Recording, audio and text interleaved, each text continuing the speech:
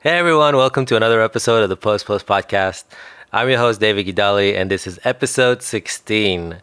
And I'm sorry, it's been a long time since the last episode. Usually I try to roll these out once every 2 weeks, and it's been a few months. I know, I apologize, but I think I have a good excuse. Had a few life events, nothing too major. Got a baby on the way, got married, not in that order necessarily. Went on a long trip abroad, and I got a house which I'm renovating and about to go into. So hopefully that's a good enough excuse. The good news is that I got all these things out of the way pretty much at once. So now that most of these things are over, I think I can focus back on the podcast and get you new episodes more frequently. Back to this episode 16. I'm very happy and honored to have Sasha Vinogradova in this episode. She's a senior designer at The Mill. Her work is everywhere. She's worked on billboard campaigns for shows like Game of Thrones and Narcos and The Crown. More recently, she's done opening titles for the third season of True Detective. She's recently produced and art directed and did visual effects for a short film called Nothing Like Loneliness, which premiered in South by Southwest and just screened also in Dances with Film Festivals and is about to screen in Palm Springs. And there's a lot in this episode for you to chew on. She has an incredible origin story. Her and I go a long way back. We worked together on a few projects, and this episode is very conversational. She also asked me a few things about how I did my short, so it was very back and forth. And I highly recommend this episode. It's really great. I also recommend you guys, if you haven't listened to my last episode with Tyson Ibel, to check it out. Tyson released his incredible particle simulation tool, TyFlow, 2 weeks after I released the episode. And it's been trending a lot, especially in the 3D Studio Max world online. It's a great opportunity to go back and listen to his episode as well as all the other episodes before that. So now that we know what this episode is about and who we're talking to, I'll just go right into it. And without further ado, I'll give you episode 16 of the Post Podcast.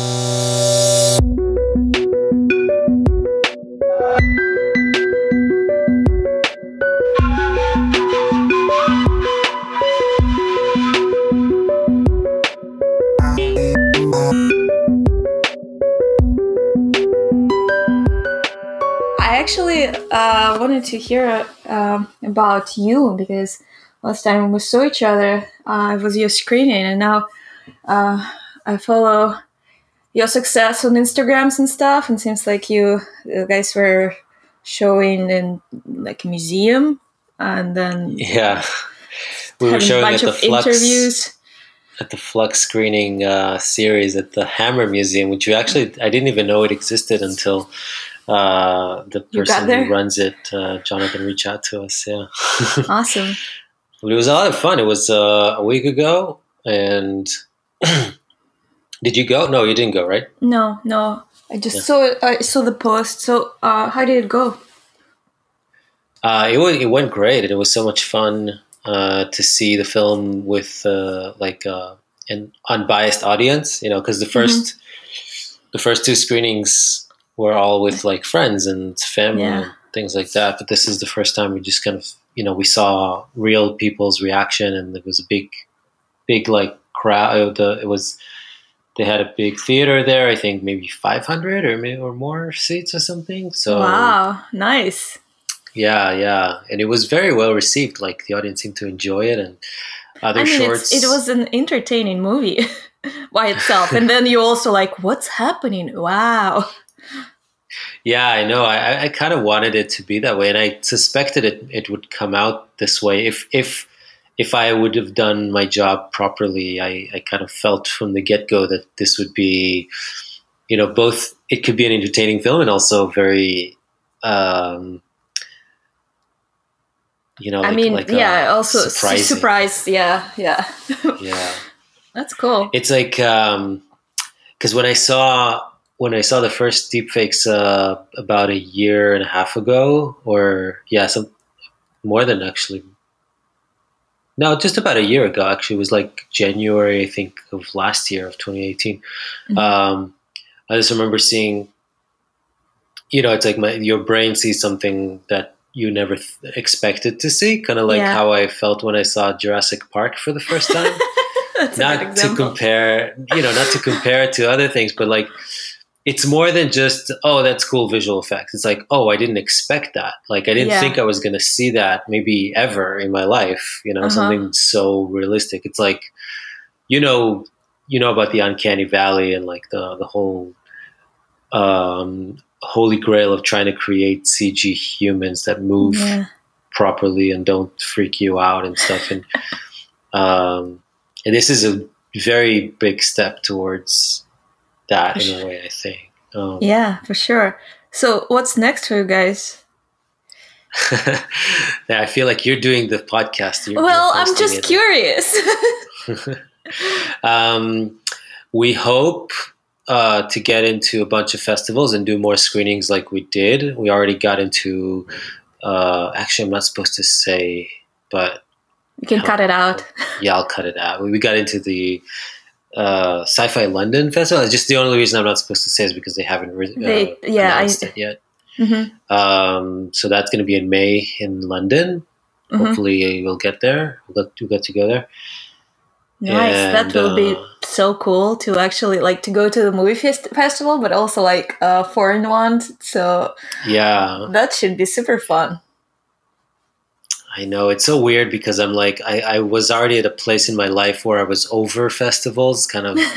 Because I've done a few shorts, I did my thesis film, Europa, and some other things, and I kind of got disappointed by the whole kind of process of applying and getting rejected, and I didn't expect to get accepted with Europa with my thesis film because I don't think it's that great. Mm-hmm. But it was still kind of like just being through the process of applying and getting rejections and getting accepted, but these weird festivals that weren't really a lot of fun and stuff. It kind of like made me a little bit despise festivals. I see. And so that was my attitude when I made this short. I was like, I don't care about festivals. I'm going to release it online immediately. I'm not even going to try. I think it was a good approach from the beginning, and it's right now you are so you already like broke so many rules with this short that I feel like it doesn't matter that you already like posted it online for the festivals, So I think it's the right approach, and also I feel like so many things happens when you actually like give up on them. It's true. It's a good point.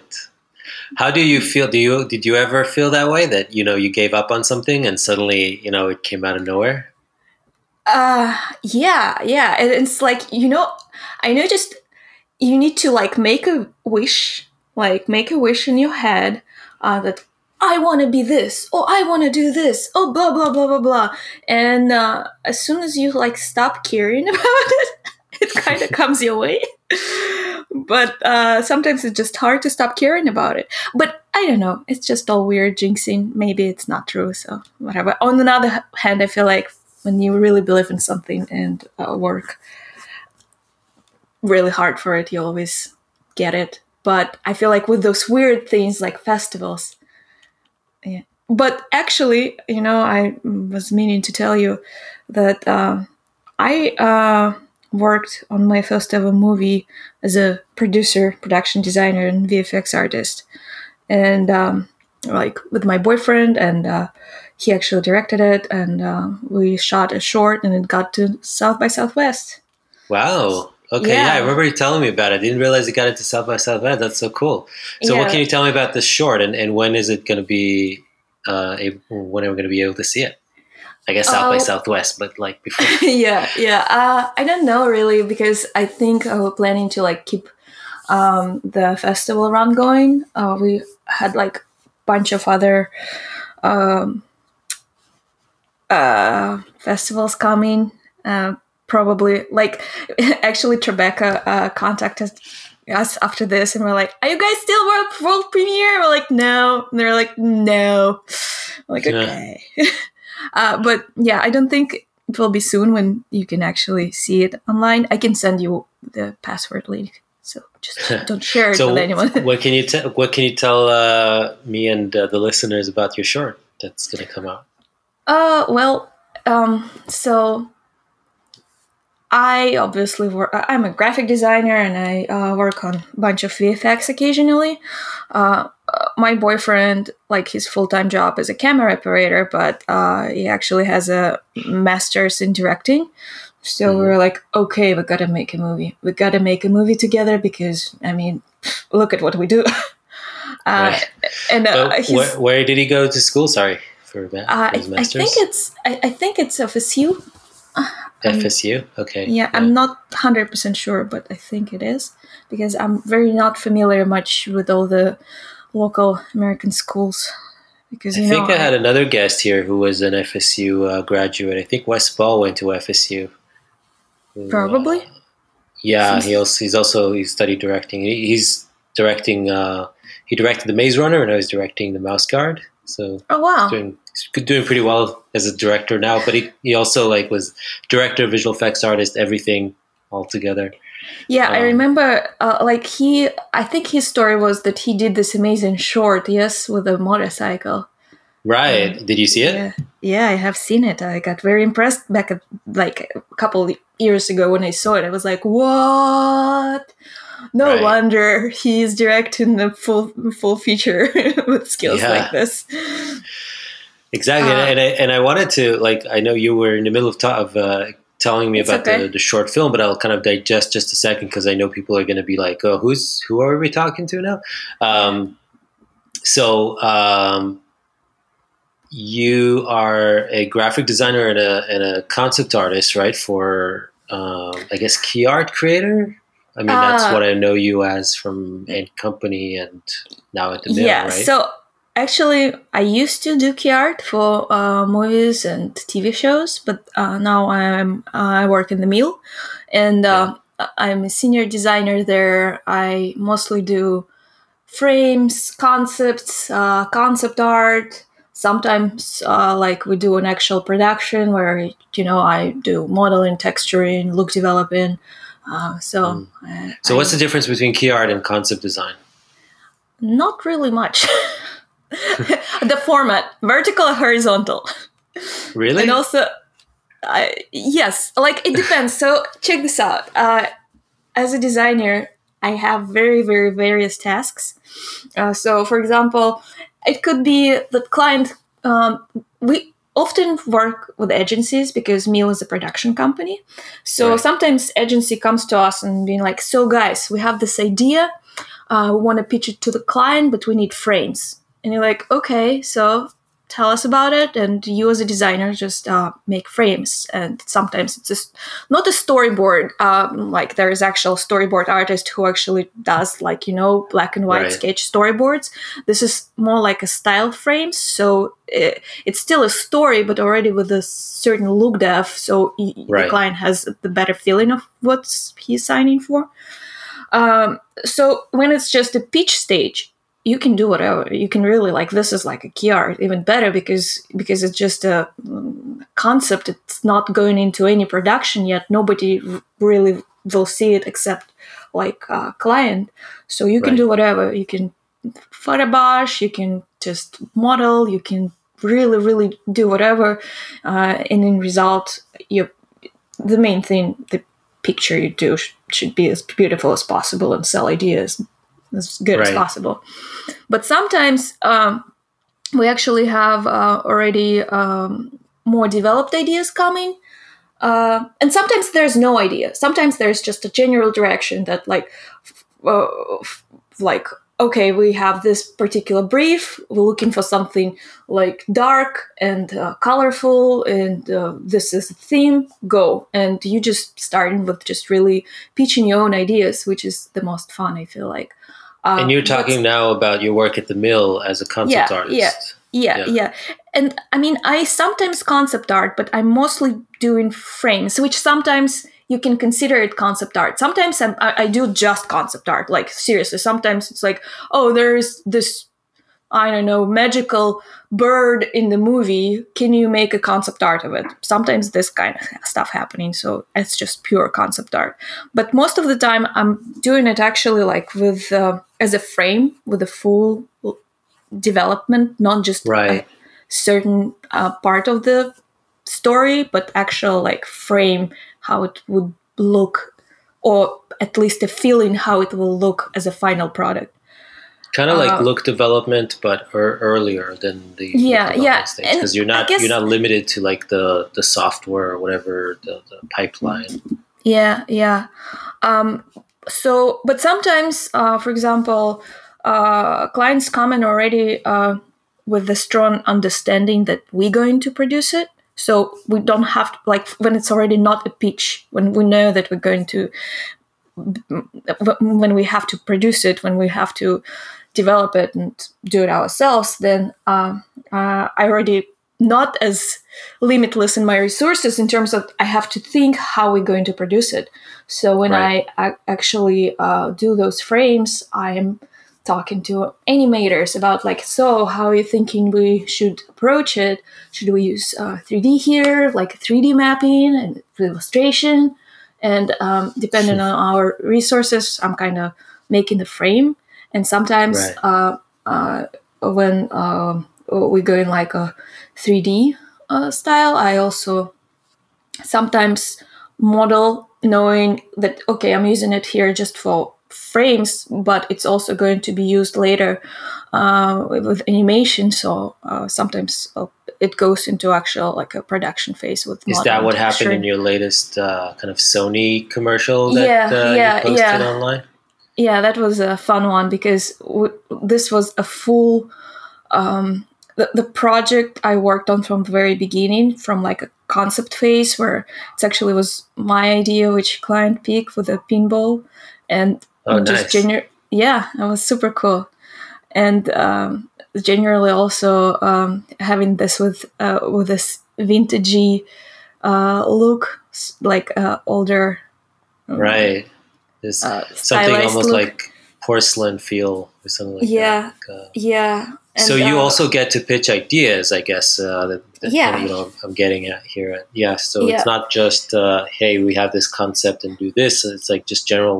How would you sell this, or what we're trying to get this message across, but we don't really know how to, and stuff like that. Yeah, exactly. And sometimes I also have to, like, when it goes to the lots of TV shows, when they come with their like a promo packages, we do lots of those. That's where you mostly have to pitch your own idea, and then you make a frames for your idea, and then you actually have to write down your idea for the presentation.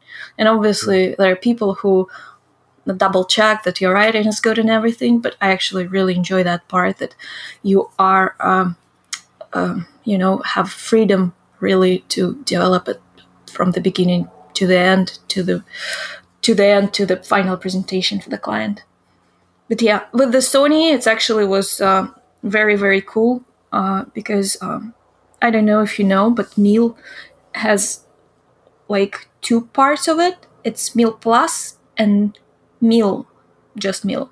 So Meal Plus handling all the design parts, all the design jobs, and regular Meal handling all the heavy VFX lifting, Houdini, matte painting.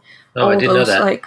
No, so that's the approach. Like, for example, if there is a movie title coming, then most likely Meal Plus going to handle it because it's a design-orientated job. Right. But if like there is some crazy commercial with, I don't know, elephants running through the Africa, that will be a Meal's job. Mm-hmm. Right. So that's more visual effects center, more heavy. Yeah. And sometimes we really like work.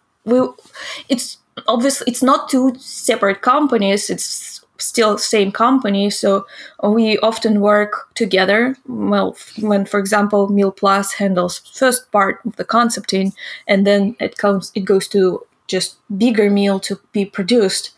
But what I really liked about Sony job, it's all never left Meal Plus, because sometimes I would make frames and then I'm out of the loop in terms of the production, because it goes to bigger Meal. And I mean, there's some awesome, talented people there. Meal, I think, got a production company of the year this year. Wow, I So didn't know that. for a reason, yeah. That's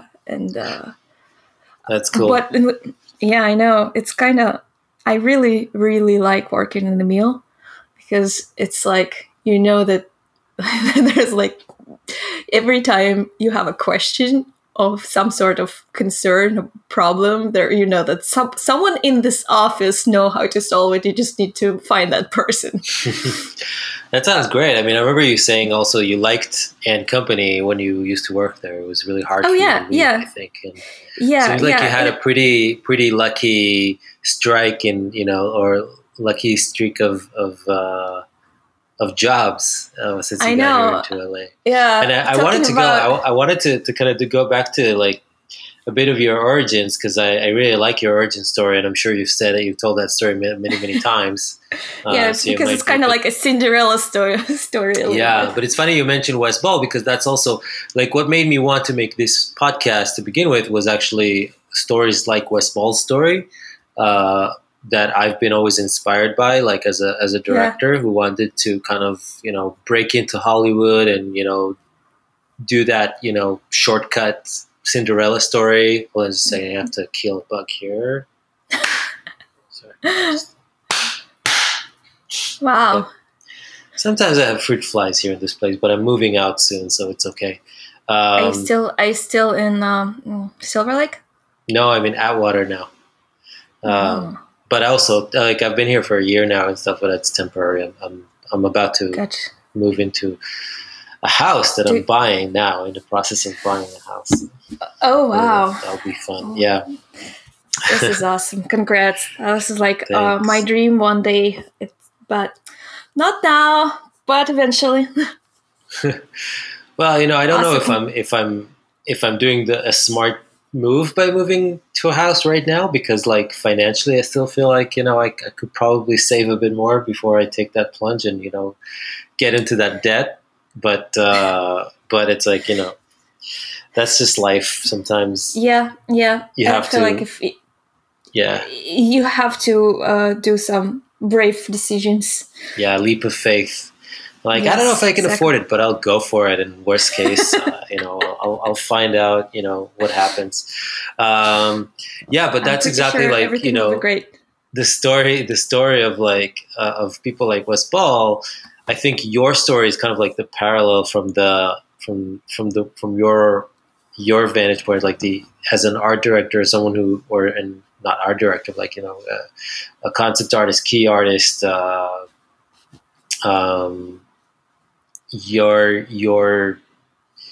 your story of how you broke into the industry here is about the same, I guess, the same level of remarkability, I think. I guess a little bit different scale than your friends, but I mean, changed my life. So yeah, but the story is pretty much. So I'm originally Russian. I moved here 6 years ago. So I used to work as a web designer in Moscow, and I liked my job. I always like my job, but I always liked 3D, and being a web designer. Sometimes it's a great job, but you kind of sometimes artistically not fully fulfilled. So I always been doing some personal projects on side, and as a web designer, were you also like coding, like HTML stuff, or were you mostly just designing? just frames. Frames, okay, design. So someone else was in charge of like turning it into an actual like interactive site. But it's still lots of work in terms of you need to think about UI, design in terms of picking the right types, and just making sites is it's a craft, and I admire people who can do it very well. But I wouldn't say it was I mean, it was very entertaining, and what's good, it doesn't take too much energy out of you, so you still have some artistic energy left to do stuff after that. But so the point is, so I'm back in Moscow doing web design, and I saw first season of Game of Thrones, and that just blew my mind how awesome it was, because I used to be not used to be, still is a huge Lord of the Rings fan, and I felt like for the longest time nothing really happened on TV with like the same quality and like fantasy, not being just the rainbows and unicorns, but actually something which felt real. So, was that during was that real time when the first season of Game of Thrones came out, or were you like late to the wagon like I was? I only saw. No, I actually saw the first season, and second season didn't come out yet. But so I saw the first season, and I was like, "Oh my god, this is the best show ever!" So, and I did a fan art on this show with. First, it was just a metal sigil of Starks, just a wallpaper with a metal wolf on the black background. I posted it online, and people were like, "Whoa, do more, do more, do more!" So I ended up doing like 9 houses, 9 main houses. Actually, there are 7 main houses, but I did 9. Really? And I mean, there's more than 7 houses. Obviously, there are 7 main houses. Oh, I didn't realize there was like in the show itself. And when you say people online said do more, like where was it, on Behance or on specific? Oh no, it was like I posted it on DeviantArt. I have this very weird. So I have all this like high-end portfolios, like I have my portfolio on Behance, on my Instagram, on my ArtStation. That's like portfolio I care about. I'm like maintaining it in very good condition, and also I have my DeviantArt portfolio. Which that's the one that you don't really expect. Yeah, but actually there are a bunch of pleasant surprises from there. But so I upload stuff there just, I realized you can upload really big image and it still will stay the same way. So if you like uploaded 4K image, it still will be 4K image later on. So I just, it's just like my for grabs portfolio sort of thing where I'm like, I need a big file of this. So I uploaded it there. And people were like, "Whoa, do more, do more." So I did 9. Then I put it nicely, like on Behance, with some like work in progress files, and project went viral. It was just crazy. I never expected so much attention ever. It was so groundbreaking. People were just crazy about it. What does viral mean in terms of like numbers in that world of graphic design? Well, let's check. So I'm going on my Behance right now, and this project right now has 12,000 likes and almost 180,000 views. Wow. Jeez, that's a lot. 180,000 views. Not bad. And it's just Behance. Like, we're also talking about DeviantArt, and I saw so many Reddit threads about it. So and I had so many times when some of my friends would send me a picture of some like mug or dress or like book cover or something with my art just constantly being stolen. But it's something like, but also it's something I can't really be like, "Oh, you stole my art." Well, it's not like my art. Well, it's my art, but it's also, it's Game of Thrones art. And I still took an actual flat designs of the houses, and I just turned them in 3D. So it's not originally my design. So I was like, okay, knock yourself out, guys. Uh, Did you ever look into like the legality of doing that before you did it, or you never thought you would have to like worry about? well, I never actually did any commercial like profit out of it. I never Yeah, sell it. I just you just there's so much fun art on internet happening when someone just likes the show and does some, like, I don't know, portrait of the uh, like main actress or whatever. And this was kind of yeah. the same deal. It's So just what happened because when it got viral? yeah. What So was the immediate what was I the immediate effect of that, and what was like the ultimate effect of that? I'm curious. well, immediate effect was just lots of exposure everywhere and lots of that's what I said, that people started sending me those images of people just using it left and right, and like I still see it everywhere. But also a couple months after that, I got this email from LA from a guy named Sean from N Company, and they were like, "Hey, so we're working on the new season of Game of Thrones ski art. Would you like to join us working on it?" I was Wow. like, wait, what? What? Are you for sure? Serious? He's like, yeah. What's your daily rate? I was like, I'll do it for free. He was like, no, everyone, we have to pay you.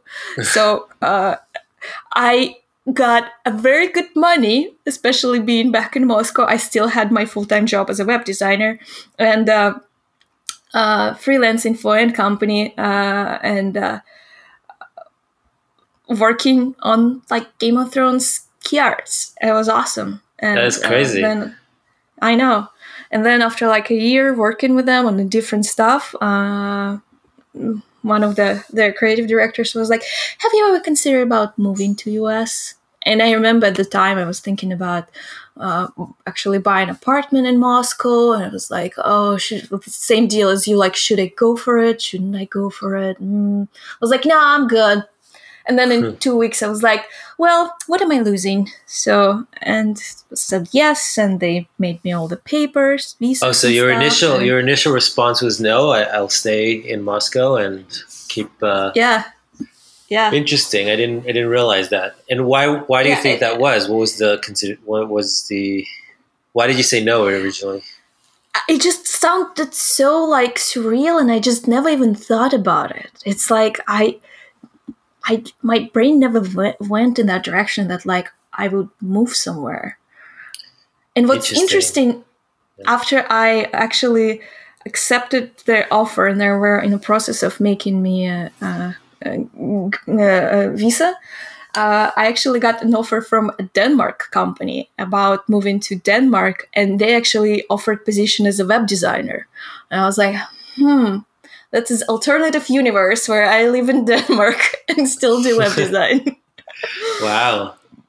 Or you Yeah. could have probably stayed in Moscow. I guess the question is coming from the notion that you could still have been working on on things like Game of Thrones, or the things you're doing now potentially, but living in Moscow on a much, I guess, I don't know, I'm assuming a less expensive city where that's, the rate would. Yeah. Yeah. I mean, I still, like, when sometimes I still just dreaming about it. Like when things sometimes do not go as well or something, or it's just like I'm sad about something, like, it's okay. I just can go, move to Russia, work on all the projects I work right now, freelance, and just be comfortable and never think about money ever again. But obviously, I maybe at some point I will do that. But what I really do like about LA is, first of all, obviously weather. Weather is amazing, beautiful, and just magical. Right. And secondary, it's like not secondary. It's actually main reason why I like it. You really feel like you're in the center of the universe. Like, sometimes be like I remember being in Russia, you always think about like, oh, it's okay. There is always someone, like some place somewhere where people do better than you, or people think more like, ahead of you. Yeah, yeah, because you're so far away and you're not exposed to Yeah, the distance makes it feel almost unreal, like yeah, it's a different and universe. and here you really feel like it was in the center of everything. Plus, I feel like one of the biggest keys to a personal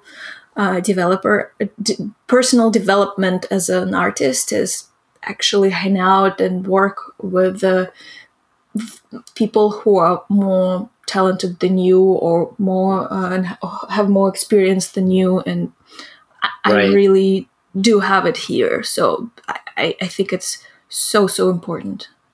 So I see. I don't know, But that's maybe at something some that's point. kind of it's funny because it's an interesting observation that you might not have been able to make from out there. Like if you, because working from afar, you obviously would have had the advantage of still living life at Russian kind of costs, which are not as high as LA, and you'd probably be able to afford more with the same amount of money that you would be making.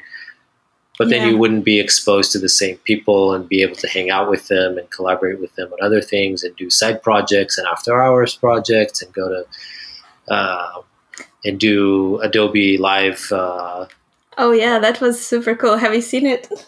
I actually watched it not long ago, so that was like what, about a week ago, right? Yeah, actually it was a week ago.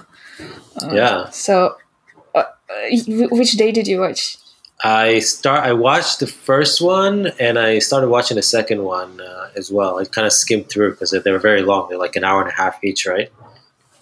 2 hours each. Like Yeah, 2 hours. Yeah. it was very interesting too, because what happened pretty much, Adobe contacted me about this Adobe Live thing.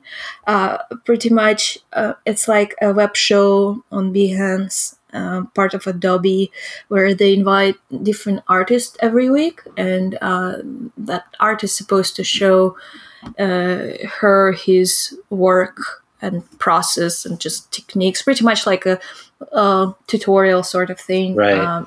So it's 3 days, 2 hours each day, so 6 hours each. And so I did 3 posters for every day each, and was trying to show different techniques. And I was really impressed with how much people were into Photoshop. I really felt like a superstar with my Photoshop skills. I was like, wow. I Yeah. didn't No, know it exists. I gotta say I was impressed too. Just from like skimming through and watching like a random snippet. I was like, I didn't know how to do that. I didn't know that you can do this. I didn't know you can copy like a mask and copy and paste it into a normal layer. I didn't know you can hold space bar and like when you create a shape and keep moving it while it's like, Wow, you really watched it. I feel well, I feel really good now. no, but that's amazing. I mean, that also shows. I think I wonder if you had the same level or the same in-depth knowledge of Photoshop when you were more by yourself, like when you're working in Moscow. Are those things that you No, no, picked no, up no, on no, when you no. were? I didn't use masks when I was in Photoshop in Moscow. So Really? I knew nothing about many things when I was back in Oh, Moscow. And okay. also doing web design, sometimes you use completely different tools. Design tools, right? So yeah, but I learned most of my, not most of, yeah, majority of my Photoshop knowledge in company. And for the last 3 years working in the mill, it was amazing experience in terms of learning, because I learned so much. It's crazy. It's non-stop learning. I switched from 3ds Max to Cinema 4D, from V-Ray to Arnold.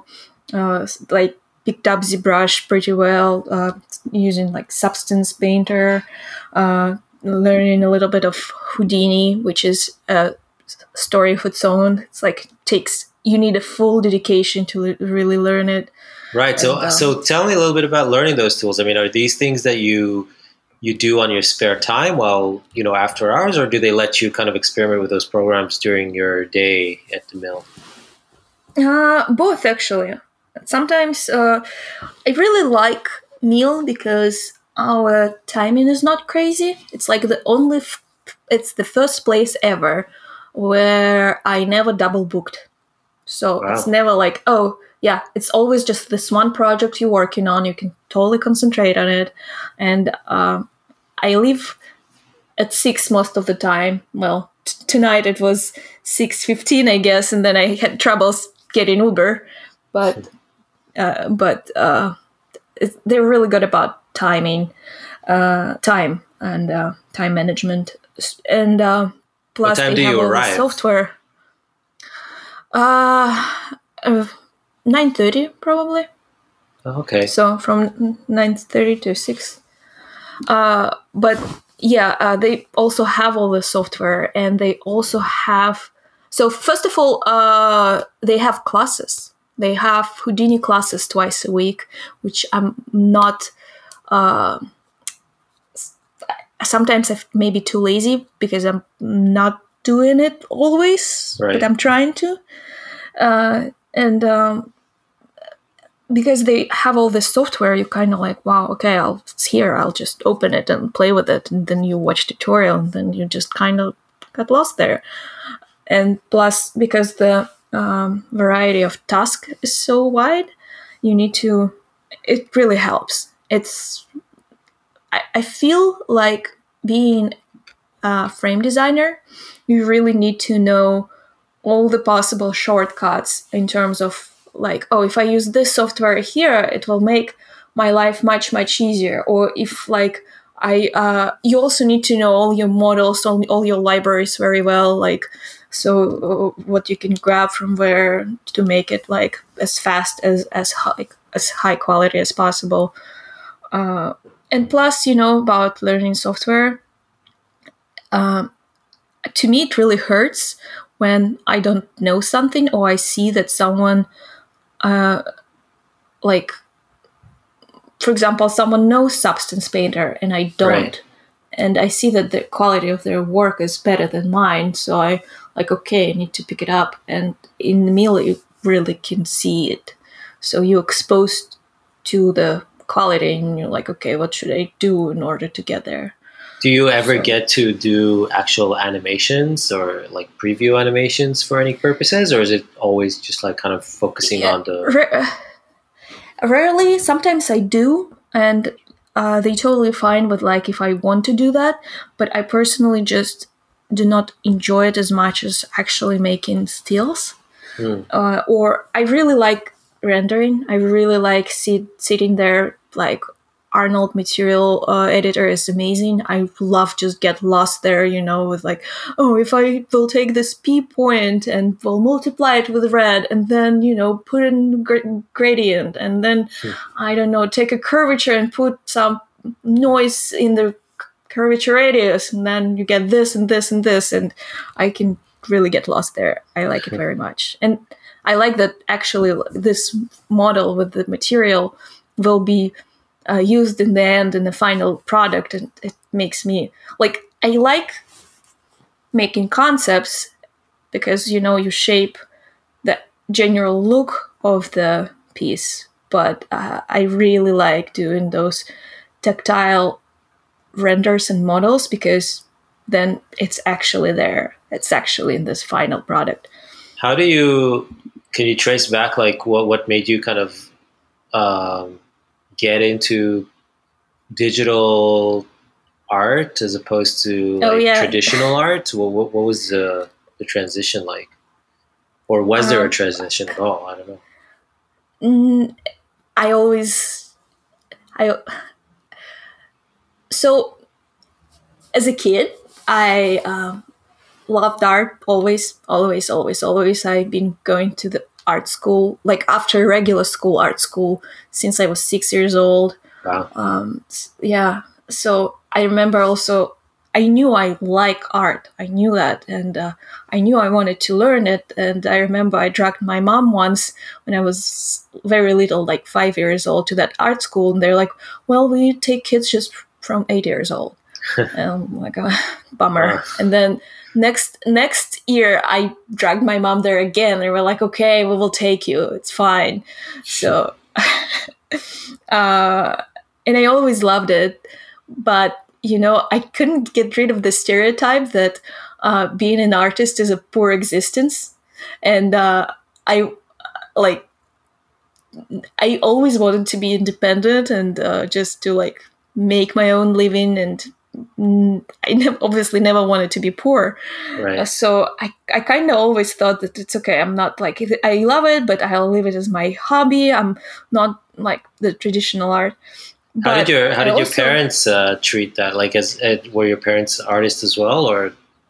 No, my mom is a attorney. My dad is an oilman. As a kid, I was like, I know, and it's partly, I think partly because of that. My mom is an attorney, but she doesn't like her job. She's like, this is like, I'm not going to change it now because it's comfortable. I know what I'm doing. I'm good at it. But if I would have to like relive my life, I would pick a different profession.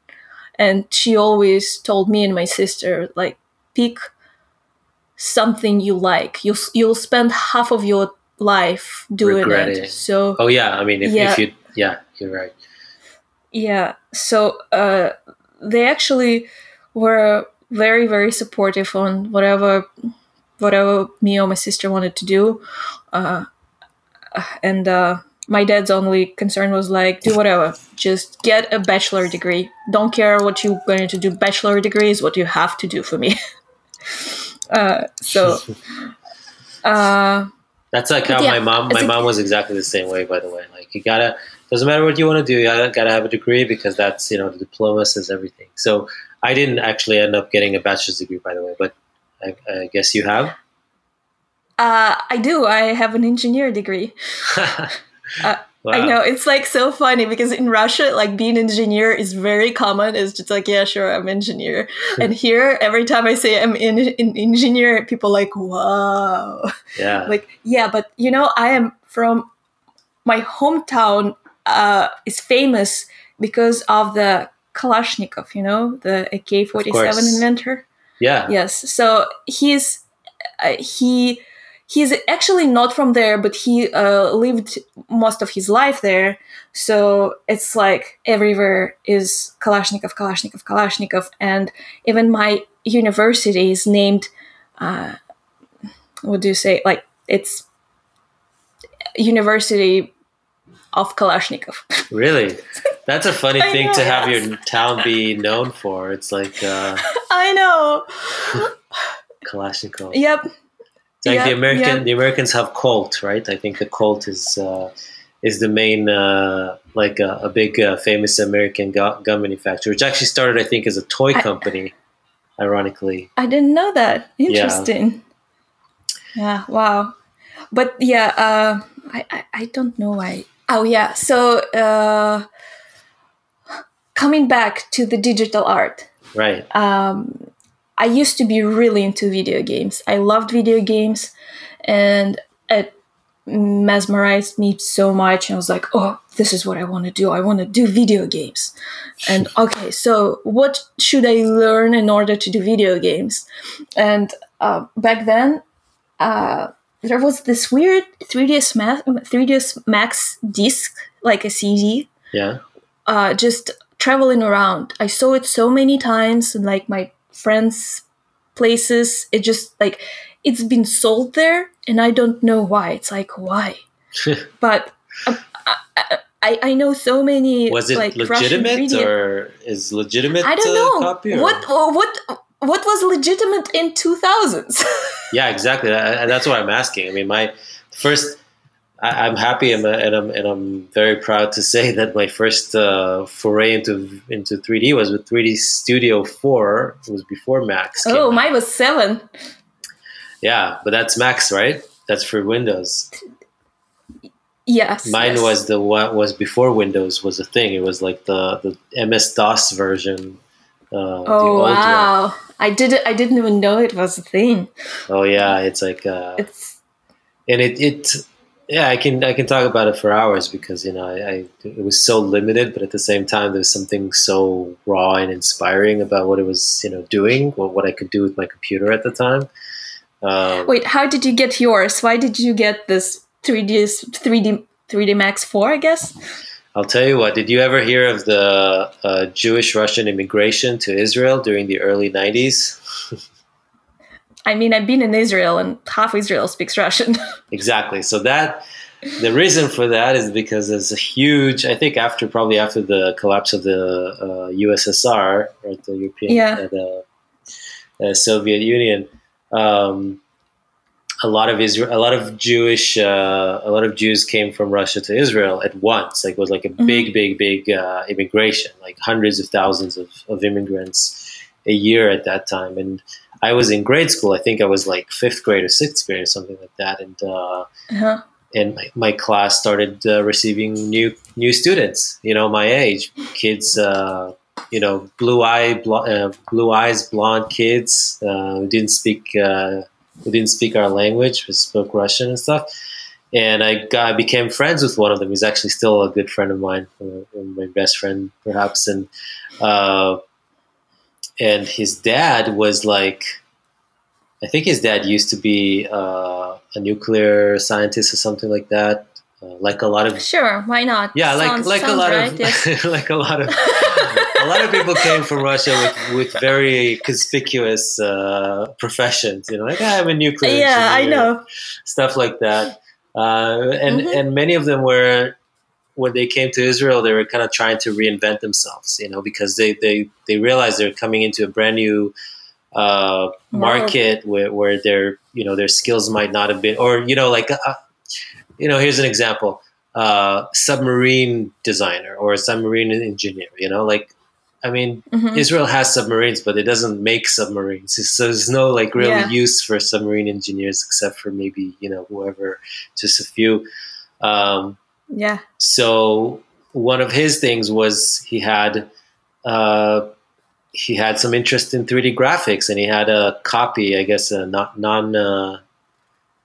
non-official copy, not a real copy, but a copy nevertheless of 3CD4, which by the way wasn't even on CD-ROMs at that time. It was I remember getting 14 floppy disks. Wow. It was wow. And having to insert one after another and hope that none of them had any issues with scratches or anything like that. And and unpack them and pack them back into it was compressed files inside compressed files inside compressed files. Keep unpacking and and if everything went okay, then I was lucky and I was able to install the software, make a cube. Yeah, end up with making a 3D cube. But those were the days. Luckily I was young. I was not I didn't have any financial responsibilities. I didn't have to, be somewhere at a certain time to except for school. But yeah, and back then it felt like magic. It felt like, I feel like right now any new technology comes out and it feels normal. It's like, oh, sure, why not? It just, we already have so much. Why not this one? Yeah. But I remember back there, actually working and seeing things in 3D, it felt almost surreal. Yeah, and it was such a fun period of time where I grew up as the technology grew up. So I was seeing, every time a new game came out using, kind of on the heels of a technical breakthrough, you both experienced the new game, which was exciting because it's a new piece of content and whatnot. But at the same time, it was experiencing also the technical breakthroughs and seeing how the colors, became more vivid, going from 16 colors in the old, PCs to 256 colors to VGA to Super VGA the resolutions became bigger, but it was still, I was still playing with like games that you could see like the big pixels, like, and how, and yeah. I felt like we grew up in different countries, but through technologies we had pretty much same childhood. Yeah. No, and it's funny because I also remember, like, actually funny that we mentioned Jurassic Park. As a kid, I remember obviously seeing Jurassic Park in the theater and stuff. But there was one time I watched Jurassic Park at my Russian friend's house, and the same Russian friend. The same Russian friend, yeah. Or actually, no, it was a different Russian friend. Actually, a bit earlier. Wow. that was earlier. Think about it, because Jurassic Park came out in what, like 94 or something, and I think I got into. Yeah, I think that it was 94. No, and my Russian friend, and my Russian and my got my foray into 3D. 93. Okay, my Russian, yes. my foray. I keep saying like Russian friend. It got stuck in my head. But my foray into 3D was a bit later. It was like 97 or 98 or something like that. But yeah, I remember just watching Jurassic Park with Russian dubbing, which is kind of funny because all the voices were dubbed by the same guy, so didn't matter who spoke, if it was like, if it was the little kid or the girl, or I know, I still remember those. Sam Neill. That's how I watched all the Hollywood movies back then, just with the voiceover of that guy. Oh man, that really distracted me. That was like, I love this film and I'll watch it, but I'll try to avoid, Hey, it's okay. After like 30 movies, you're really getting used to it. You're like, oh, it's like, very familiar. And then you watch a regular movie with regular voices, you're like, that feels wrong. Yeah, well, I kind of feel the same with like subtitles, because that's how in Israel we would watch subtitles. For Americans, watching a film with subtitles, Americans keep complaining like, why subtitles? It's like it takes your focus off the screen, and I'm like, yeah, but I'm so used to subtitles, I'm almost distracted when there's no subtitles, because I'm like, where? Yeah, and I feel like, yeah, I never thought about it watching all those dubbed movies, but it actually, it takes away so much from the actual performance. And when you watch stuff with subtitles, you get the out-of-box version of the movie, because right. Like everything. Still, when I go home, everything on TV is dubbed. Obviously, it's good quality dubs, but right.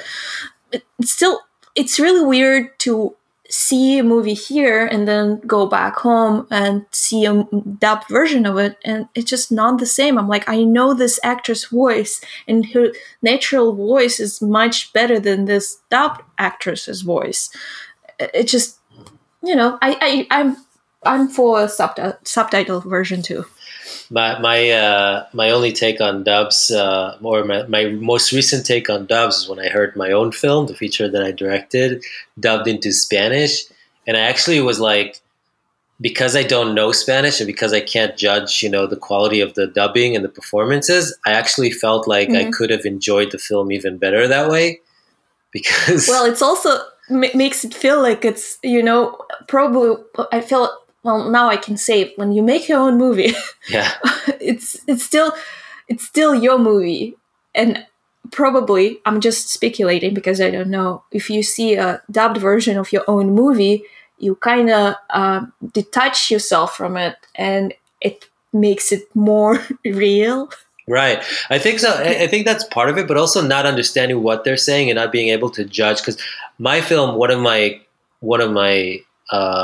regrets, or not regrets, but one of the realities of making the film the way I did it, it was very kind of fast production. I didn't have time to rehearse. I didn't have time to really work with the actors on finessing their performances and things like that. So there's a lot of cringe moments for me when I watch the film where I'm like, like I could have shaved this dialogue a bit better. I could have, the actors were great, but a lot of times it was like, some lines of dialogues were like too much, could have trimmed them down and make them a bit less, self-explanatory and certain things like that, which if I had more time and more,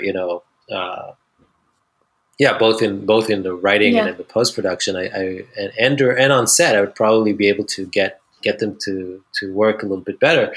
So Are you talking about the earthquake? yeah, I'm movie, talking. or- Yeah, exactly. I'm talking about not about Face Swap necessarily. Face Swap. I'm a lot happier with Face Swap. Yeah, I felt like Face Swap performances were very good. Thanks. Well, we did. I think they were good, and also we worked a lot. Like we actually shot much more than we used for Face Swap. Not more scenes. We didn't cut any scenes, but we shortened some of the scenes. We simplified the interactions, which we knew we were going to do. We kind of like we went in and we shot it a certain way. But there's gave yourself some space. Yeah, exactly. Well, I mean, I can talk about it for hours just because I feel like it's not always a good thing to give yourself some space. I mean, it made our editing process a lot harder because we had to then also kind of rewrite the film in editing, but also a lot of the shots and angles had suddenly didn't really connect very well because of continuity issues and things like that. But yeah. I feel like we solved it. Like nobody noticed it. It was just hard. Yeah, I felt like it was pretty natural. But then what my feature, which did have some issues, or at least I keep seeing all the little kind of hiccups and things like that. It's watching it dubbed into a different language. Really, kind of, it's like putting a layer of butter on top of everything. So it's like because I don't understand what they're saying, but they sound very, especially in Spanish, it sounds very like emotional and very big, and I'm like, that's because I don't have the sensibility, because I don't know what they're saying. I mean, I know what they're saying because I know what the film says, but I mean, I don't understand the intonation and the mannerism stuff. It sounds, like I could forgive it better, like it's more forgiving to me. Yeah. But that's just the anecdote on my experience with dubbing of my own work. But it's a nice segue because I wanted to go back and talk about your short film. You were saying you were just starting to say like what it was about, and you also mentioned you did the visual effects. I'm curious to know what. Yeah, so it's So I've been telling you from the beginning. So me and my boyfriend, we decided to shoot a short, and our friend Ryan, actually first my boyfriend's friend Ryan, and now my friend Ryan, he's a playwright in New York, and he wrote this short play called Something Like Loneliness about like 10 years ago, and I don't remember what award it got, but it got an award. And it's a really good play about a world where, memories could be trapped in Tupperwares. Pretty much you can take whatever memory or whatever experience and put it in Tupperware and keep it. That's fun. And two neighbors who live, share pretty much walls and hear all the sounds. So one neighbor comes to another and start bargaining. So they bargain in their memories, but it also opens up a story of their previous relationship, and one character pretty much helps another character to get rid of some memories which other character couldn't get rid of for a long, long time. So it's, was a cool experience. All the Tupperwares were lit inside. So when Tupperware is opening, there are particles coming out, some cool transitions when actually showing the memories. So with the Tupperware, fun. Some of it, was it a combination of live action as well, or was it all CG Tupperware? No, it's the Tupperwares were production design. Okay. So in terms of CG, there were just particles when Tupperware actually were opened, and you kind of see the memories coming out. But yeah, it's we try to shoot everything as natural as possible, and just as you know how it works. The better actual footage is, the less things you need to do in post. Yeah.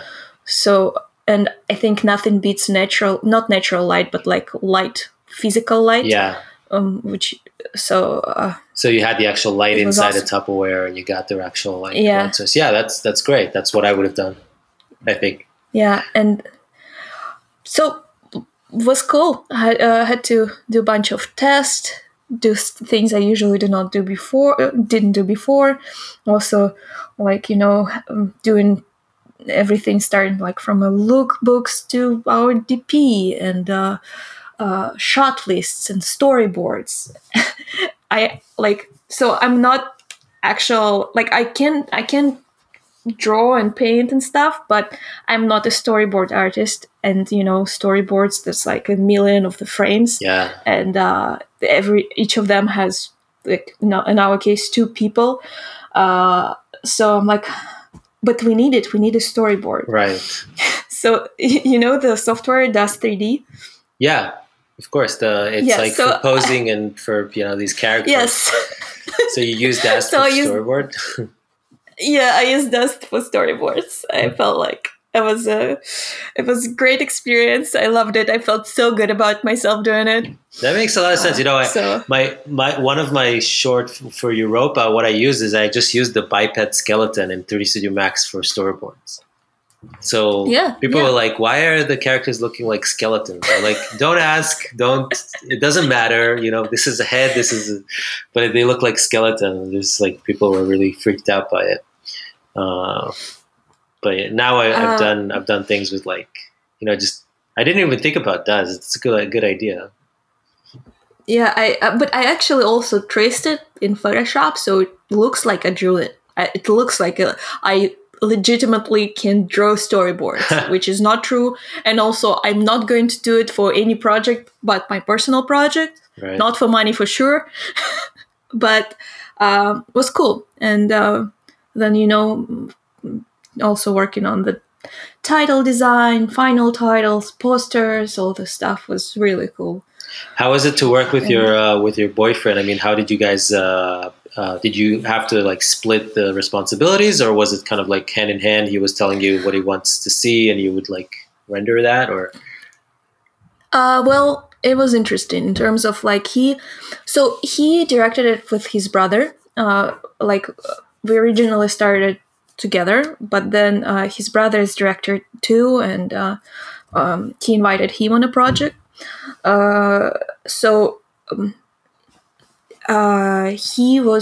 My boyfriend was handling, but we didn't have a proper producer who actually like organizes stuff.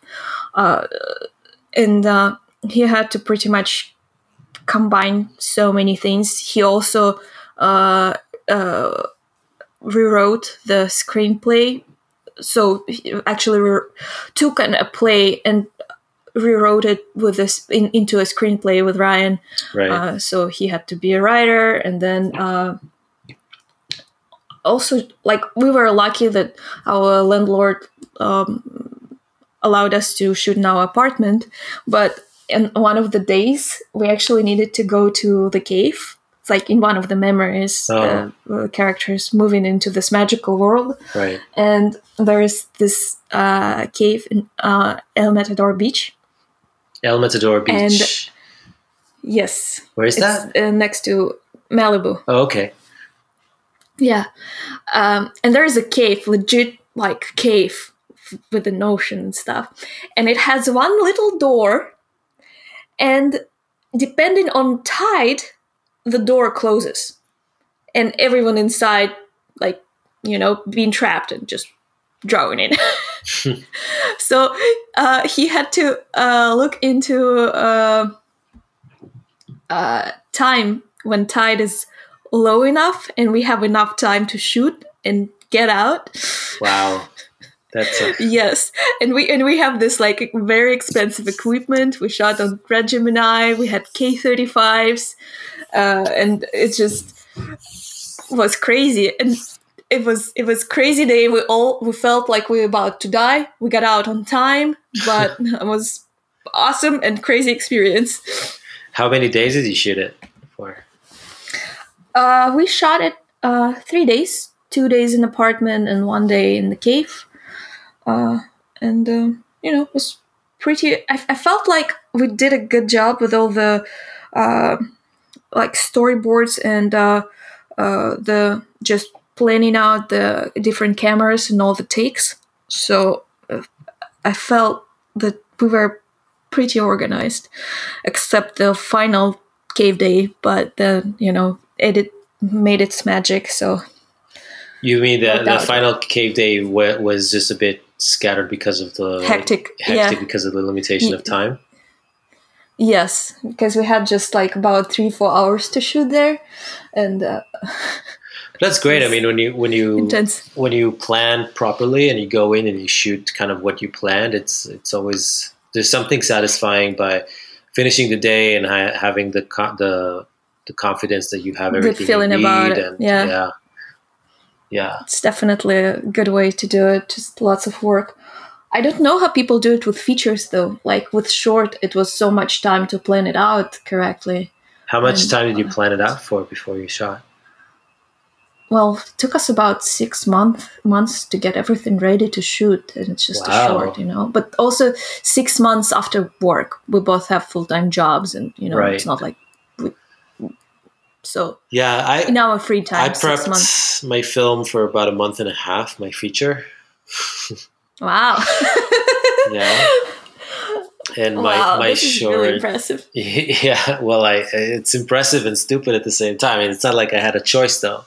That was just the reality of like the budget. They called me very late too to be on board. It wasn't like a situation where I decided I'm going to make a film and started working on it and decided I'm going to shoot it in a month and a half. That would have been really dumb. But that was not the situation in my feature. But I mean, we did storyboard some scenes. I had a storyboard artist, Ivan, who's still a great friend of mine, who like worked, day and night for about 2 weeks to we obviously just picked, key sequences that we knew we wanted to, they're going to be very hard to shoot and hard to plan out without a storyboard. So like things like action sequences where there's a lot of like different things, like a hand grabbing a bottle, or the car is tilting on the edge of the bridge that collapsed, and I need a shot of and obviously I would never be able to get a car to do that in that way, so I had to kind of break the scene down into pieces and shoot things separately. Like there's one sequence is going to be with the kids behind the car, and another sequence is going to be with another kid like hanging from the front of the car, and then another sequence is just their feet and the wheel of the car kind of going up and down, and another sequence is just the hands and like something on the top of the car. Because I don't know if you've seen the film, there's like this just, we always wanted to have some multiple actions happening at the same time, and we had this scene with the car that like so ambitious. I know, it was ridiculous when I read the script, and I knew the script was kind of written also in within 2 or 3 weeks, but it was written by some very talented screenwriters who've done that many years, and they're very seasoned.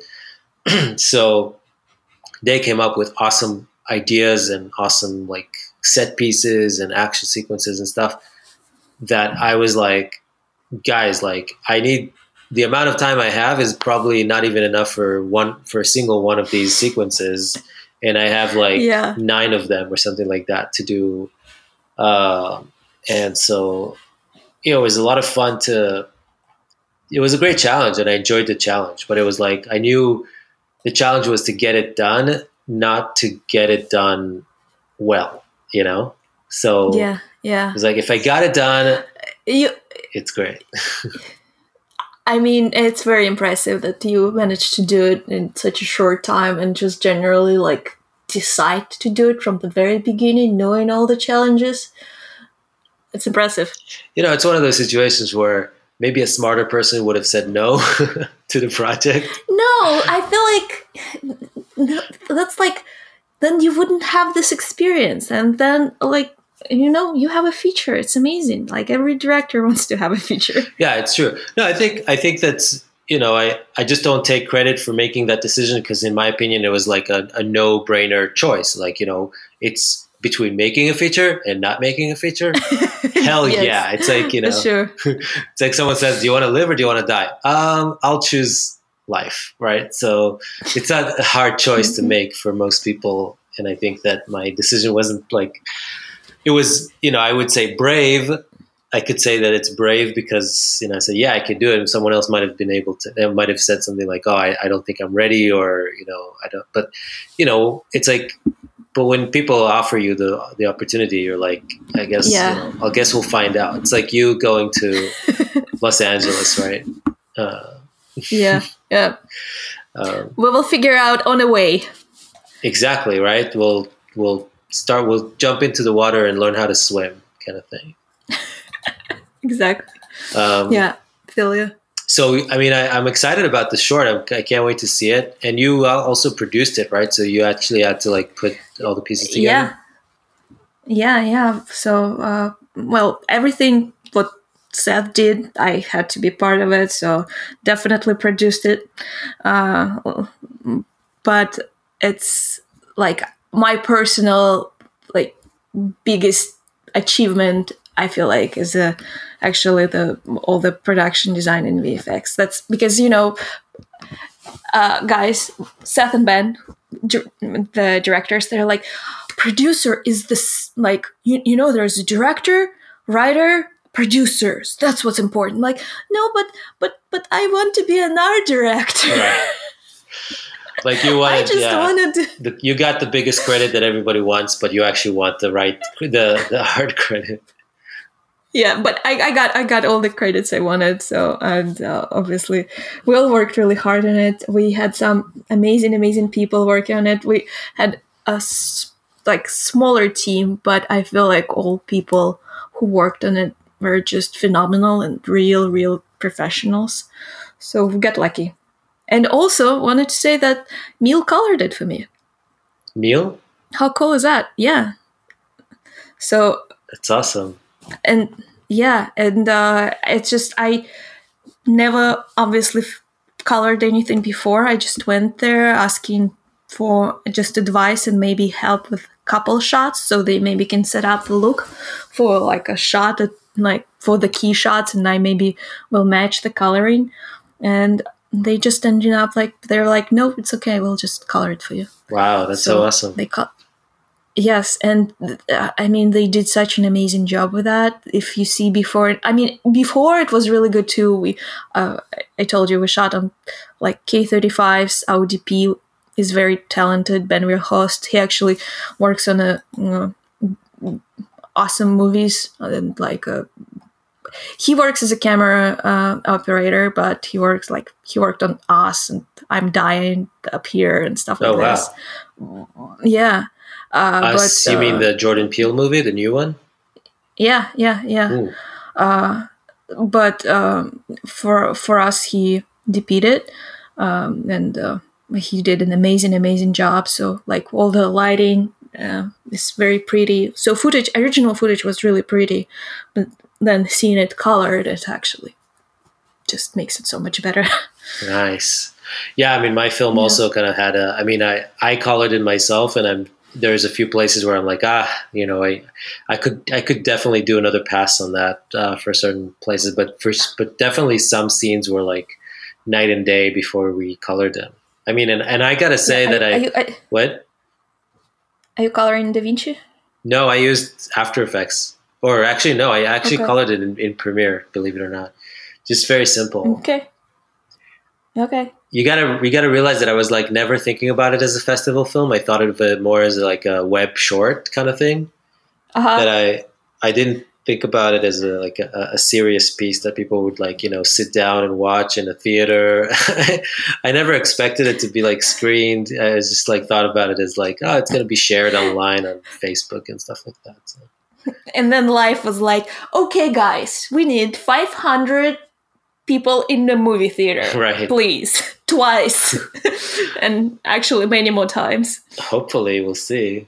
But I'm like, yeah, I mean, but the reality is like, it's funny. It's like how my brain works is different. It's like, I didn't even think about how much color is going to enhance the film. And it was like, it was really like magic. Like people who watched the uncolored version had a different reaction to when they saw the final colored version. Like it's like they watched it and like, wow, I really liked what you did to this film. Like all I did was like make it a bit brighter and add some contrast, and like but it's now it feels more like a real film. And like, but it's just the color. I mean, it's not, I didn't change that much. Color is so much. Yeah, I know. So much. Well, in our case, it's also united the whole thing together because we use like different lenses, and every lens had sort of different look. Yeah. Plus different environments too, and it just felt very patchy before color, and after color, you can just see it all together. It was nice. Yeah. No, that's kind of. I think that's one of the things that you as a graphic designer has a lot more sensitivity to than me, for instance. Like I'm not very color oriented. I'm more like shapes, and that's kind of also what me and my my girlfriend, who's also co-directed the Face Swap with me, that's kind of where she comes in and completes me in a way, or like she supplements She has more artistic background. I think it's more of her. Yes, I mean but her artistic background is more from the acting world, like more performance oriented, and she's more of an actor writer from her background than a graphics artist. But that's awesome. But her attention to detail, like to graphical detail. We would both look at the same frame, and she would have like 1,000 notes on like, move this thing to the right, and the light here is too strong, and this is like this, and I'm like, I'm happy, but okay, like let's. But you're right, it does make it better. So I'm bigger on like, let's put the camera here, and get these like this angle here, and like turn the camera to the right, or do whatever camera movement that I feel like would express the story. And she's all about the detail, the colors, the makeup, the hair, all the things that that I am just blind about, completely don't see that.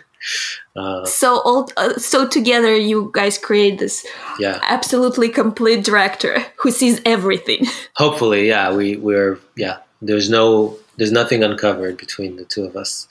Awesome. Yeah, but I think I wanted to I'm curious because we haven't. Just to kind of recap, you and I worked on a few projects together at A & Company. Yeah. I think it's a funny anecdote how we met. Yeah. It's like I feel like lots of people meet this way. Yeah, I know. I mean, it's funny because from my end, the story of how we met always comes after people ask me, how did I get into all those big projects that I'm working on? Right? Yeah. For you, it's like, oh, I'm just this guy, who and who's an artist who ended up working at the same company or working for the same company as you for a while and stuff, and we have some. But for me, it's like, oh, I owe so much to this, to this. It was amazing in a way that like the whole key art world, so at least at the moment, was separated from motion, but it has so much need for motion because there's so much motion posters, and when you talk about Netflix, all the moving picture, all the screensavers, the green screensavers on their platform. Yeah, everything needs motion, so I feel like that's like the key art evolving in that direction. So it just happened to be in the right time and the right place. Yeah. So to people who are listening to this, so it doesn't just feel like a conversation that they're left out of. We met on OkCupid essentially. On OkCupid, and completely randomly. We didn't like put any like art people filters on our search. I don't think that they even exist. I don't think you really need to in terms of LA. LA is so art oriented. artistic. Yeah, it's true. Yeah. Did you ever have other? So we met, we went on a few dates, and then we decided that it didn't like that we were better friends and potential collaborators. Yeah, and then a couple of weeks, I'm like, after this, I was like, by the way, we need a motion designer. Can you do it? Yeah, and that was like how I kind of that was a big break for my company, for Outpost VFX, to like start working on some real high end projects. It was a great opportunity for me to start like tapping into the talent pool that I've been always hoping to use back in Israel. And I think the first project. Yeah, I remember. What was it? Was it Marcel first project? Yeah, so there was a short kind of test that I did, I think, for the Ridiculous 7, the Ridiculous 6 or something like that.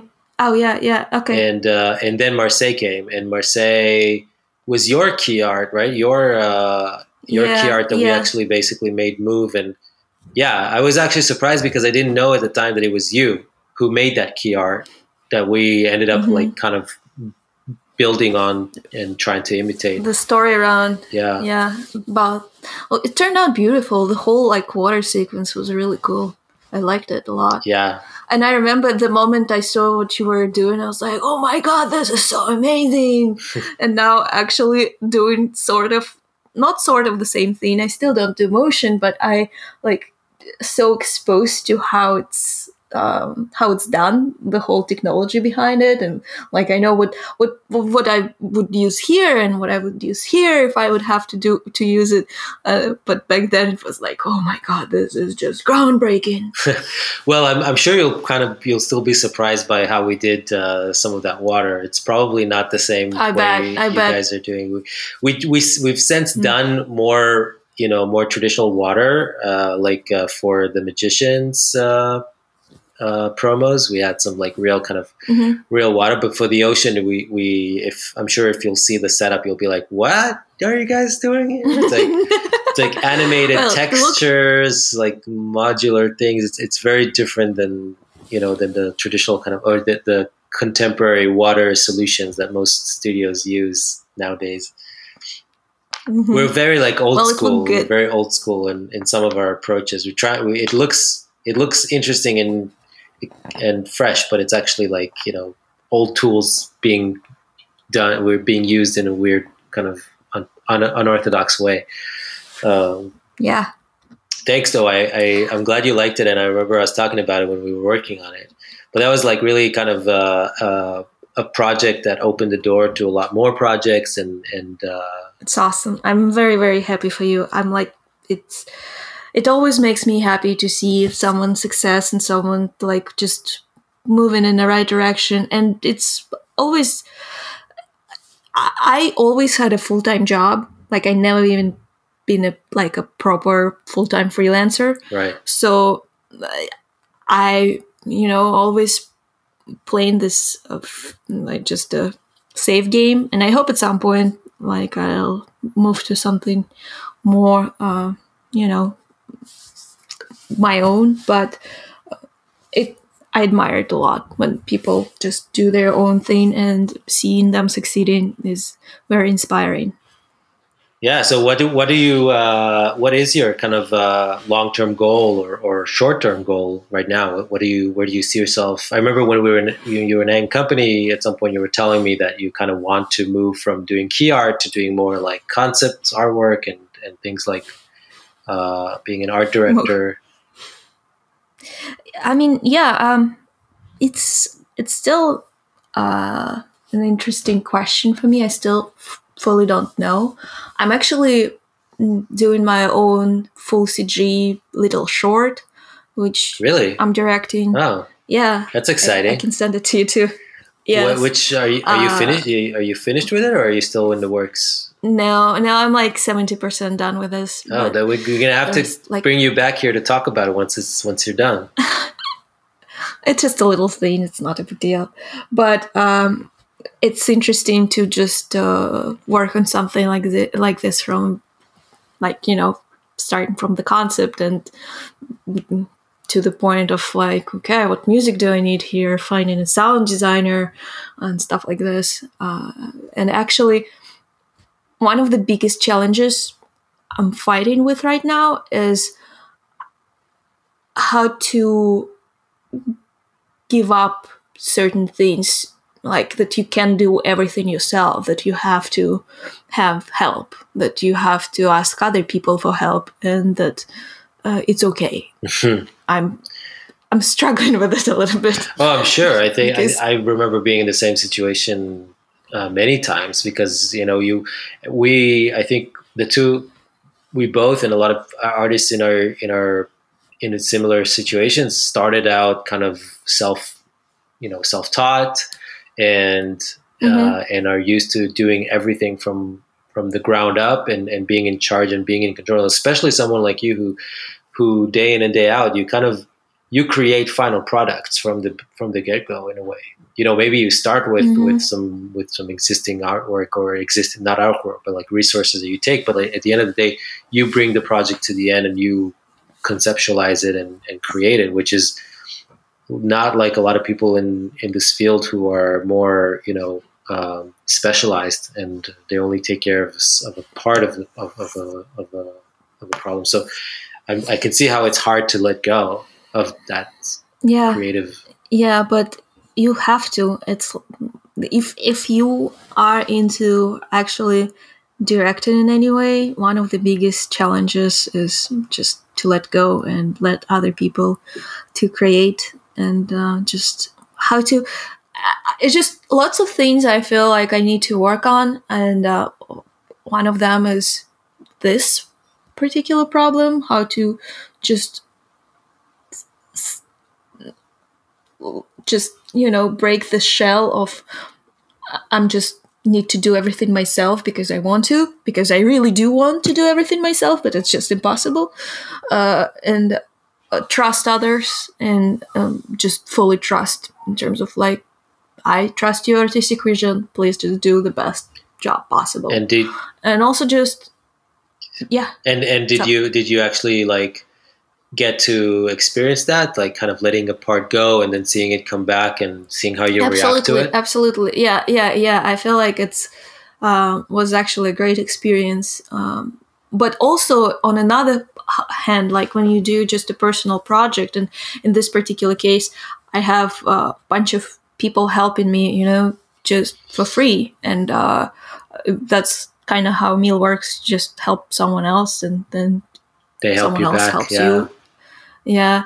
And it's not like a bargain of any way, but it's just, people are passionate and it's great. But obviously it's my project, not theirs. So they would do something, but then like they will burn out. And I already would burn out, but I have to keep going. And like sometimes just to go to the areas and doing things which I usually do not do, and to pick up some animations here and there, some like editing skills, and some just things I usually wouldn't do. But it's all good and great experience. But honestly, when you ask me about like what do I want to do in future, it's still don't know. I just know that right now I feel like I have such a great opportunity to really build up my portfolio and to learn some. I keep learning. I'm like, I do not feel like I'm stuck in any way yet. I feel like there's so much more to learn and to do. And I like occasionally would get an offer from some like more like tech company where, or product company where you would go as a designer, probably for more money and just to be like in a comfortable position. And maybe at some point, I don't know what I'm going to be doing in the future, but offers like this make me realize that I'm not ready yet. I'm just like, there's so much happening right now, right here, that I have to be here for this. You mean in the mill? At the mill? Yeah. Well, I mean, you. It seems like if you're spending your kind of spare time directing a short, which, kind of reminds me, kind of it seems like it's might be a similar situation to where you were when you were working as a website designer in Moscow, and you were spending your spare time kind of doing key art or fan art of Game of Thrones. Maybe what's your short about? Maybe that's going to be your next. Suddenly you're going to get a feature deal out of it. And I don't know. If history repeats itself, then yeah, but short is such a pain in the butt. I don't know how feature will turn out, and it's just mean it. I don't think I have enough health for feature this. Well, I don't know. It's a step at a time. The reality of a feature is that you keep solving problems. They just come at a faster rate. But you can still. Yes. You can still tackle them one at a time, and sometimes you have to realize that you won't give all the right answers all the time. It's just you'll make mistakes, and ultimately you'll be in the editing room and fix everything. I don't know. We'll see. But I also feel like all this technical knowledge is great, but I'm also trying to read some books on time management and just like self-improvement books, which I'm saying books. I'm really just started. I'm reading like a second book. And which one? Tell us. Share your knowledge. The 99 Manage Your Day. I'm Google it because I don't remember the name by just heart, because it's I read on Kindle, and when you read on Kindle you just do not see the book cover all the time, like with the paper books. It's manage your day to day, build your routine, find your focus, sharpening your creative mind. Nice. And I really like this book because it's not one person's book. It's pretty much a collective advice from very different people with a very different approaches and views. Sometimes you're like, what, really? This is an advice? But I really like it. Like, one of the advice I actually trying to use really hard is not to use my phone when I'm waiting on something. Like, when you're in the line, or when you're just waiting on something. We all automatically go and look at the phone. Every time, and pretty much this advice was, if you're in a line, you never know what conversation might happen if you're not looking at your phone. And it happened to me already a couple of times when I would just start talking to strangers, and it would be natural because you're not doing anything. Right. Or sometimes just reevaluate whatever is happening right now in your life. Like, if you think about, we always so busy, we're always doing something nonstop. There is very little time during the day where you're just not doing anything, and your brain is kind of just collecting everything what's happening and trying to like process it. And that's what's happening when you're just waiting without actually being on your phone.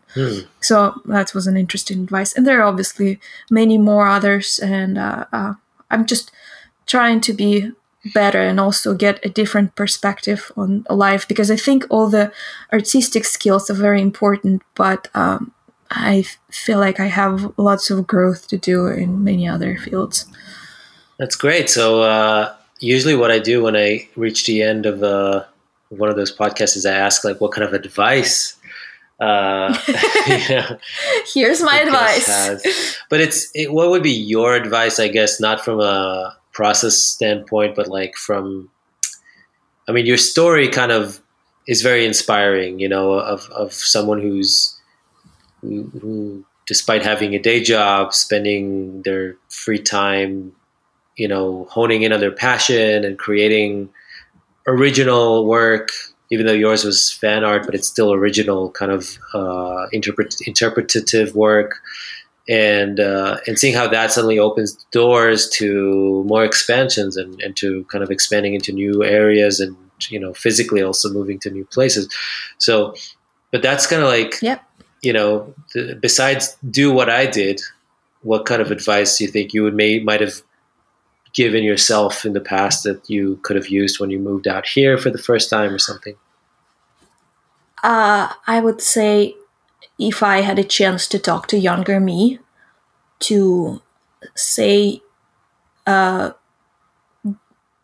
be more daring. Like, there are so many limitations which are just in our heads, and I'm still fighting with this. So many things my brain tells me that I can do, but that's not true.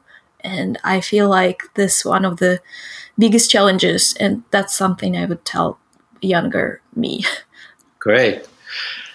Well, that's awesome. And before we finish, Sasha Vinogradova, tell us where people should be finding you online if they want to follow and see your amazing work. Yeah, I mean, you can find me on my site. It's Sasha Vinogradova, .com. Also my Instagram, it's Mela Amory, so MELAAMORY. Yeah, I am there. Great. And now I have a website for my podcast, which looks really bad. So don't judge me when you look at it, Sasha. And I will. I saw it already. It's okay. Okay. I think it looks fine. And I will definitely put I'll link to your website and to your Instagram account, and also put a lot of work. Put some links to your work as well up there, so Awesome, people can thanks. kind of get an impression before they listen to the podcast. So, thank you so much for your time. Hey, thank you so much for doing it. It's like, I thought about it, like, how does he do it? It's just like 2 hours talking to someone every 2 weeks. A lot of work. Yeah, well, I mean, it's a lot of fun actually.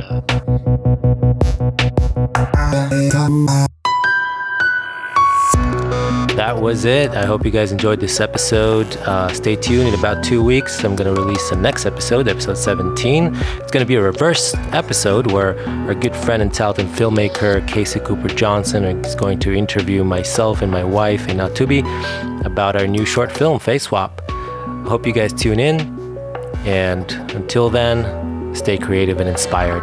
Goodbye.